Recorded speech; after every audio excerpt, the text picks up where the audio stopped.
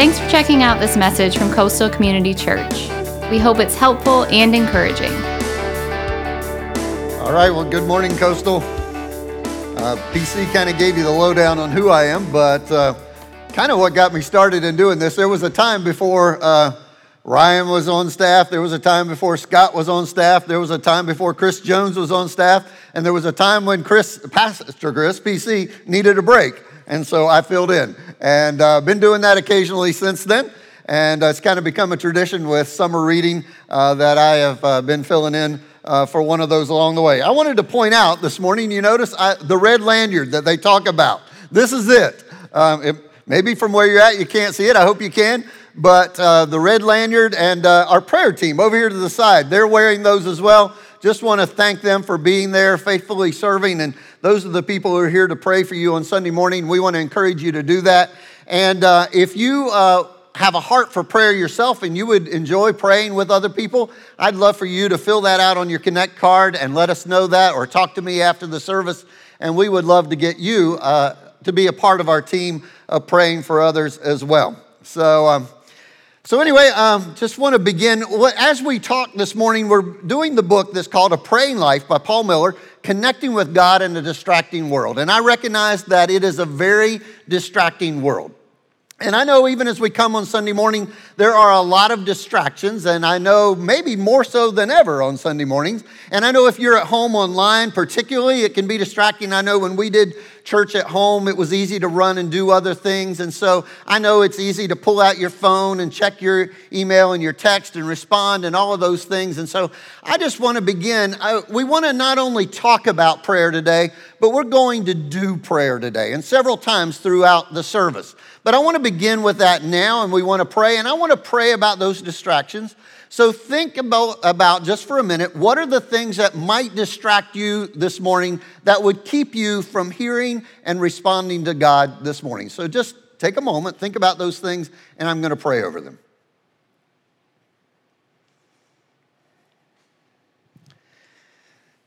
God, I know there's a whole host of things that came to our mind. I know for many of us, we came with a lot of distractions. We're having a hard time even focusing now. I know some of us are thinking about the week ahead. Some of us are thinking about difficult things that are going in our lives.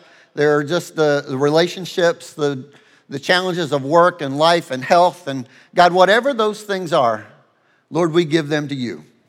And God, in simple childlike faith, we trust that you are going to speak to our hearts this morning. We invite you to speak to us, and we pray it in Jesus' name. Amen.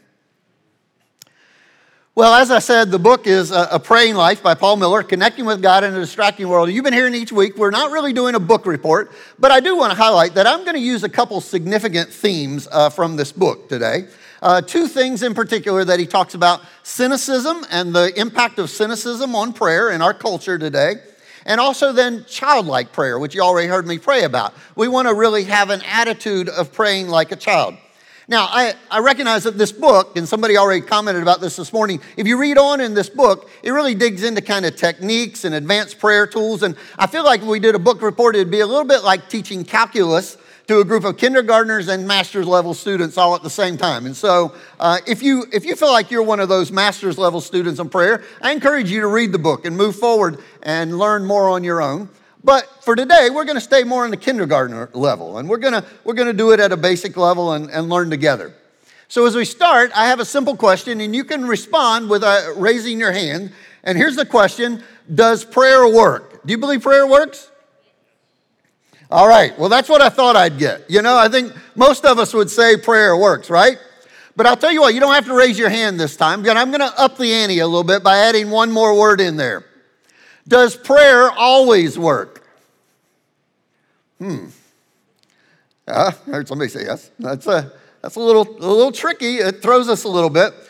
There was a survey that I saw that said out of the people who were surveyed, of the people who believed that prayer worked, 1 out of 4 of them said that prayer always works and that God always answers their prayers. Now, I tell you, I heard somebody say yes, but I'll tell you, I'm a little confused. I'm not sure quite who those people are because I'm not one of them. I mean, does prayer work? Yes, I believe prayer works. But at a feeling level, I'm not always so sure that prayer works. Now, maybe at an intellectual level, I can say, oh yeah, I know God hears me and God answers, even if no is his answer. And maybe that's what those people meant. But if always getting the things that I'm asking for and always getting the things that I'm praying for, if that's the criteria for does prayer work, then I think we can make a pretty strong case that prayer does not work. So what do we do with that? You see, I think we've boiled prayer down to kind of making a deal with God to get what we want. That's kind of what we think prayer is. But is that all it is? Is prayer just making a deal with God? You see, there's got to be more to prayer than just getting answers. And if so then what is it that we're missing about prayer? In the book Where Prayer Becomes Real, Kyle Strobel, this was another book that I found to be a great resource for today. But he made this quote here. He says, "What do you expect that God will do when you pray? Sometime in my life, I picked up an idea about prayer that no one told me explicitly. I'm not sure I would have been able to recognize it was true of me, even if someone had pointed it out. I just didn't have the eyes to see it. I expected that prayer was a relationship of exchange where I would do what I was supposed to do and God would do what he was supposed to do. If I held up my end of the bargain, I was expecting God to uphold his. Prayer was confusing because God didn't meet the expectations I had projected onto him."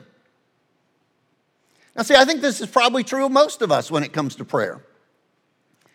Our prayer usually just exists of requests for God because we've forgotten that prayer isn't really supposed to be just about getting our needs met. It's supposed to be about a conversation and a relationship with God. Today we're going to talk about the Lord's Prayer as a model. But I know when it comes to the Lord's Prayer, probably all of you are familiar with the Lord's Prayer. Maybe you from a different background might know it more as Our Father. But most of us are familiar with that prayer. But we tend to jump to the give me part, don't we? Give us today our daily bread. We like that part. I think our American version, we could reduce it down to one sentence. And this is the GAV version, okay? This is the Galen's American version. Hey, God, give us what we want and protect us from bad stuff. Amen. That's kind of what we boil it down to, isn't it? But I think we have a confused view about our relationship with God. Our understanding of God tends to be that we think of God as up there as the big puppet master in the sky. And God has these strings that hang down and control us. You know, the marionette kind of puppet. And so God moves us around to do whatever he expects us to do. And we're kind of at his control. And if God turns his attention to somebody else, we're suddenly in trouble. But what's really interesting to me is that when it comes to prayer, I think we totally turn it all around. And suddenly, we want to be the puppet master. And we want the controls of the strings. And we suddenly see God is down here at our command. And we're saying, okay, God, heal me. God, touch me. God, provide for me. God, meet my needs. God, meet my family's needs. And all of that. God, work in our world. And we want to control and manipulate God. But I think we've got it confused because God's understanding of prayer is much more like this. God comes down and he reaches down and he grabs that little puppet and he lifts it up in his hand, and God engages in a face-to-face relationship with us as he breathes life into us. You see, and I'm not sure we're comfortable with that concept of a relationship with God, that closeness and that intimacy of God face-to-face with us. And so we have to really rethink then how we approach prayer if that's the way that God wants to relate to us. We must relearn how to pray. You see, the disciples, they noticed that when Jesus prayed, it was different than when they prayed. He didn't try to get attention or manipulate God. He prayed face to face in that kind of relationship with God that we just talked about. So at some point, they said to him, and it must have been embarrassing for them to do so, but they had prayed all of their life, but suddenly they decided they needed to learn how to pray. So they said, Jesus, show us how to pray. Now, we don't really know exactly how the disciples prayed prior to this, but we do know and we see how Jesus addresses prayer at different times in the culture of the day, in the religious culture. He addressed things such as loud and public and showy and repetitive prayers, and that seemed to be what was the religious norm of the day. So, as Jesus addressed those kind of things and the disciples said, Jesus, show us how to pray, it's interesting. He didn't start by showing them how to pray. He started by showing them how not to pray. That's where he starts. So in Matthew chapter 6, where we're going to be spending our time today, there's this passage that leads up prior to the part we know as the Lord's Prayer, or Our Father. And I'd like to read it today in a way that maybe you'll understand and hear in a new kind of way. It's in the Message version of the Bible. And what the Message version is just simply a version that it puts it in the words that are easiest for us to maybe understand. Maybe sometimes a little too simplistic, but I think it helps us to connect with it in a different way. So listen as I read this morning. And when you come before God, don't turn that into a theatrical production. All these people making a regular show out of their prayers, hoping for stardom. Do you think God sits in a box seat? Well, here's what I want you to do. Find a quiet, secluded place so you won't be tempted to role play before God. Just be there as simply and honestly as you can manage. The focus will shift from you to God, and you'll begin to sense His grace. The world is full of so-called prayer warriors who are prayer ignorant. They're full of formulas and programs and advice, peddling techniques for getting what you want from God. Don't fall for that nonsense. This is your Father you're dealing with, and He knows better than you what you need. And with a God like this loving you, you can pray very simply. Isn't that nice? What I want us to do is hear things in a different way today. Maybe things that have been very familiar, but hear them in a different way. We want to reframe even the word prayer this morning. This is not necessarily about the rituals and the routines, the habits that you've learned maybe in church or as a child in prayer. Today, we're talking about an invitation to have a conversation with the Creator of the universe, the one and only God, the one who saved us from sin, the one whom angels revere and they sing around His throne, holy, holy, holy is the Lord God Almighty. That God wants to have a conversation. He wants to have a relationship with you, and He cares about whatever you care about, the things that are important to you, whether big or small. He wants to engage in conversation about those things. Now, the name we give for this conversation is prayer, but I think the word prayer has kind of lost its sense of awe, because it should be mind-boggling to us that God wants to have a relationship with us. Now, if this is true, if the Creator wants to have a conversation with us, then why don't we engage in this conversation more? Now, obviously, there are many reasons, and we talked about the distractions already. But one of the big reasons, and one of the things he talks about in this book that really resonated with me, is the idea of the role of cynicism in our culture today. You see, cynicism undermines our belief in prayer. Now, I have to think that the disciples, as they went to Jesus and talked about prayer, and they saw Him praying, and they saw the way other people prayed, they probably were a little cynical of what they saw other people doing in their day as well. But in contrast to that, they saw Jesus praying. He prayed in faith, believing that God would act in this relationship and conversation that He had with Him. James 1 verse 6 says, "But when you ask, you must believe and not doubt. Because the one who doubts is like a wave of the sea, blown and tossed by the wind."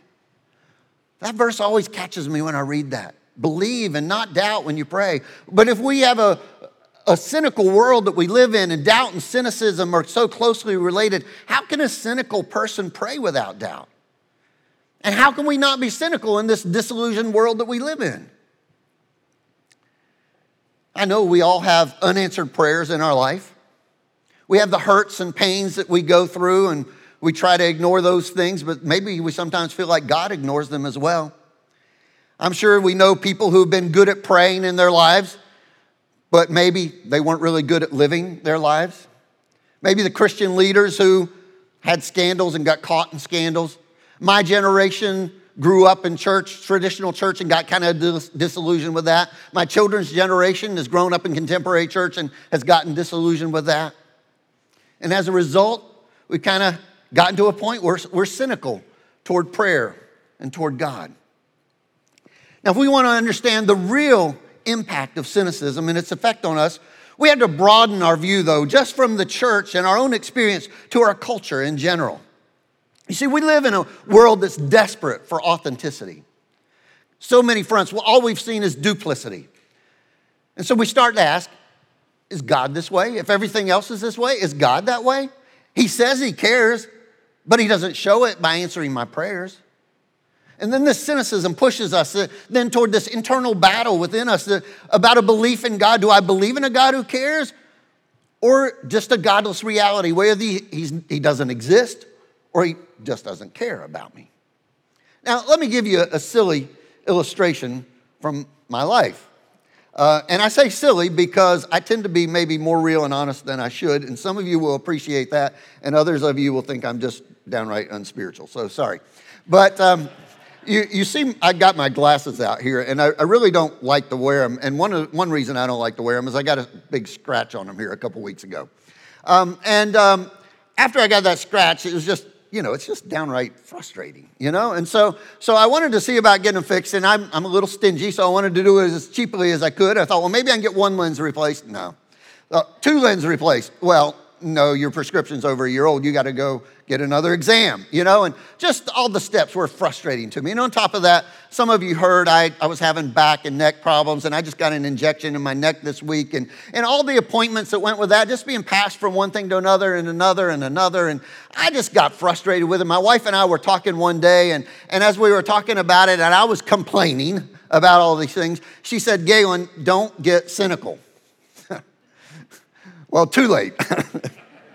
I am cynical. I'm cynical of the healthcare system. I'm cynical of the insurance industry. I'm cynical of our political system, the news media. I'm cynical of much of religion today. I'm cynical of life in general. And chances are you are too. Because it's the age we live in. We live in a cynical age where it seems like nothing is trustworthy. And so we tend to lose faith in everything. And if nothing else is trustworthy, then maybe God isn't either. And if God is not trustworthy, then what's the point in prayer? You see, eventually every one of us come face to face with some dark reality in life, some difficulty in this broken world that affects us, and it pushes us to the edges of faith, and we have to determine, are we going to walk away from God and faith and the church and prayer, or are we going to move toward God and lean on Him and trust in Him to get us through the dark times of life? You see, this problem with cynicism is huge in our world. But here's the thing. The answer to it is not huge. Well, it is. But it's so simple. The solution is simply to have childlike trust, childlike faith, and childlike humility. And you see, each one of those is a choice. But here's the thing. Anytime we have to choose faith, it's always simple but hard. Anytime you choose faith, it's hard to take this choice of choosing faith. It's hard to do that, but yet it's simple. And throughout Scripture, we see that God looks for humility. He looks for the simple answers, the simple things in life, the people who are broken and humble before God and before others. And so we see where Jesus, He uses this and He takes it and He turns it into the terminology of us becoming like a little child. Now, I told you that I want to pray different times throughout the service, and this is one of those times. I just want you to think about your own heart, where maybe your heart has gotten hard or cynical. And I want to pray over you for that, because I know we live in a cynical age and a broken world. So let's pray. God, I pray this morning we confess that we are cynical. We've become hard-hearted. Lord, the world has torn at us, and sometimes it's felt more than we can bear. So God, I pray that you would give us the childlike faith to believe in you, to believe that you care, that whatever it is right now that we're cynical about, you care about it specifically. And you want to involve yourselves as we invite you in through childlike faith. Restore to us the faith of a child. We pray it in Jesus' name. Amen. So what we need to do is learn to pray like a child. You know, the parables that Jesus talks about prayer often talk about adults who act like children. Not necessarily childish, demanding and throwing a fit, but childlike. Childlike in the sense that there's a parable about a man who is persistent, or a woman who's persistent with a judge. Then another one where a person is going to a friend and begging for food in the middle of the night. Now, those are very childlike, aren't they? Being persistent and begging. But they all have this in common. All of his stories have this in common. They have a character who is desperately dependent on others for their needs, and they're not too proud to ask for help. That's the way children are, right? But whenever you hear Jesus starting to talk about his relationship with his heavenly Father, Jesus begins to become very childlike as well. We hear him saying things like this: the Son can do nothing of his own accord. I can do nothing on my own. I do nothing of my own authority, but speak just as the Father taught me. The Father who sent me has himself given me what to say and what to speak. You see, Jesus doesn't ask us to do something that he's not already doing himself, because he knows that he can't do life apart from his Father. And so Jesus prays and he prays and he prays. And when you realize that you can't do life apart from your heavenly Father, then you begin to pray and pray and pray. But you see, there's a shift that happened in our culture that has happened before we were ever born, and we don't even realize it. It's impacted much more than we know in regards to cynicism. You see, our culture shifted the foundation from understanding that we are built on the foundation of the goodness of God and the faithfulness of God to the goodness of humanity and our ability to take care of our own needs. As a result, we have faith in ourselves more than we have faith in God, and faith in each other, and faith in humanity. But Jesus never lived under that kind of illusion that he had faith in himself. He was dependent upon his heavenly Father. And so he had constant communication with his Father. He knew he was dependent on him, even to the point where he declared that he was desperate for him. In the garden, in the night before he was going to die, he knew what was coming ahead of him, and he prayed prayers of desperation, knowing that the end was near. We need to learn to pray prayers of desperation.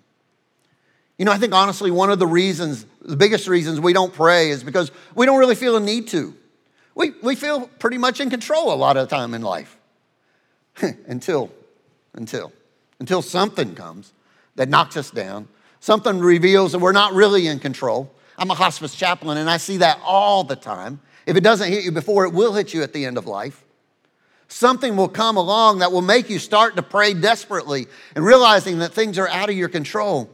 And these types of prayers, these are the types of prayers that are closest to the type of prayer that God desires from us. Because they recognize or represent us recognizing that we are dependent on God and then humbly crying out to him for help. You see, the most basic form of prayer is simply one word: help. And maybe it's just a whisper. Maybe it's not a yell. Maybe it's just help, God. See, I know the hard times you guys go through. I've seen the prayer requests every Monday morning as they come through. I've prayed with you up here and around the building. I've seen your stories on Facebook, and yet there are many of you I don't know anything about, and I know you're no different than the others, that we all have those kind of challenges that go on in our life. And so there are times when we have this need to cry out desperately to God as well. But what desperation does is it moves us away from the show and the pomp and the circumstance that Jesus talked about to authenticity in prayer. And what Jesus loves and what God desires from us is for us to be authentic and real before him. There's a story that Jesus tells in Luke that talks about authenticity in prayer. It says, then Jesus told this story to some who had great confidence in their own righteousness and scorned everyone else. 2 men went up to the temple to pray. One was a Pharisee and the other was a despised tax collector. The Pharisee stood by himself and prayed this prayer: I thank you, God, that I'm not like other people, cheaters, sinners, adulterers, and I'm certainly not like that tax collector. I fast twice a week and I give you 1/10 of my income. But the tax collector stood at a distance and dared not even lift his eyes to heaven as he prayed. Instead, he beat his chest in sorrow, saying, Oh God, be merciful to me, for I am a sinner. Jesus went on to say, I tell you, this sinner, not the Pharisee, returned home justified before God. For those who exalt themselves will be humbled, and those who humble themselves will be exalted. You see, what Jesus saw in this sinner was his humility. And that's what God is always looking for, is this humility, not this kind of puffed up sense that I've got it together. We tend to look at the prayers, the people who pray, maybe in a small group or church or wherever you hear people pray, the ones who pray loud and long and confidently, thinking that's the way we should pray. But prayer is not a skill that's learned. I've done it all my life, but I have to boil it down to remember that it's simply a conversation that flows out of our heart, to our Heavenly Father. You see, if we sit down to pray, and I say if, because to be honest with you, for most of us as Christians, we don't really intentionally sit down to pray. We just kind of include it in our daily activities and feel like we've done our duty. But one of the reasons I think that we don't sit down to pray is because we kind of have an idea that God has a list of what he wants us to do and how he wants us to pray. So God wants us to come over here, and when we pray, I need to pray over here for Coastal, and I need to pray for Pastor Chris, and I need to pray for the people in New Orleans and the people in Afghanistan and all the people in need, and I need to do those things. Meanwhile, while I'm over here praying this, the stress of my day is pulling me over here, and I go back over here to pray, and while I'm over here praying, this other thought comes into my mind, and I go back over here, and that's not engaging prayer when we're trying to pray in that way. And that's not authentic prayer. So what I want to challenge us to do is use those thoughts over here to be the springboard for praying for these things over here. Start with those things. Engage God about those things. If you're cynical about whether prayer works, then tell God about it. Talk to him about it. Let that be your starting point for prayer. If the busyness of your schedule is distracting you from praying for these things, then tell God about that. If a lustful thought comes into your mind, just go to God and say, God, for whatever reason, right now this lustful thought seems more interesting than talking to the God of the universe. If a bitter, angry thought towards somebody comes into your mind, take the thought and the person to God. If physical pain, financial stress, emotional stress, whatever those things are, let those be the beginning point of your prayer. They're not the stopping point, but let them be the beginning point that leads you into honest relationship with God. Now, in the prayer that Jesus gave us, there are tools that help us to do this. And what I want us to see as we finish things up today is we want to look at the Lord's Prayer, the model prayer. And I want us to see it as a model prayer as opposed to being a memorized prayer that we recite. So let's look at that model prayer today, the model prayer. You see, after Jesus taught them how not to pray, then he taught them how to pray. And I know we've learned it, we've recited it, we've said it many times, and I know that I've said it many times. I do it every day with my patients, but I don't often think about the words. And what I want us to do today is think about the ideas and the words and not just moving through it. So I want us to hear it today for maybe like it's the first time ever. And instead of us praying it all together out loud, I'm going to pray it and elaborate on each part of it. And I want you to engage with it emotionally about what is going on in your heart and your mind and your spirit as we pray. So just bow your heads and let's pray together. Our Father, who art in heaven. God, you are awesome and mighty. You are incredible. You are over and above every circumstance in our life. You are our creator. And yet, God, you choose to have a relationship with us. You come down to our level and engage with us. God, you are sufficient for every single need that we have, but yet you're personal enough to know about every need that we have, and you care. Your kingdom come, your will be done on earth as it is in heaven. Oh God, as we look at our world today, in our own personal lives and in our nation and in our world, it's obvious that your kingdom has not come in this world. God, we know that your kingdom is a kingdom where love rules and reigns. And yet, God, we see hatred and division and anger and bitterness and brokenness.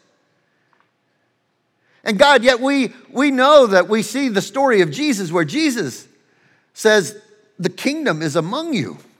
And God, you have called us to be representatives of your kingdom here on this earth. So God, let us bring your kingdom, but God, also, God, we pray that you will bring your kingdom because we know that, God, until that day that you returns, it will not become reality here on earth. But God, let us live by the principles of your kingdom so that it can be seen and others can be drawn and pointed to you. Give us today our daily bread. God, give us our daily bread, the bread we need today. God, we don't really understand this as the people who heard it would have understood it. The Israelites wandering in the wilderness and getting manna for today, just enough for today. If they had got what they needed for tomorrow, it would go to waste. So God, help us not to have so much that we forget our dependence on you. But God, help us not to have so little that we despair and give up on you. But God, just give us our daily bread, what we need for today. Meet our needs, God. And forgive us our trespasses, our debts, our sins.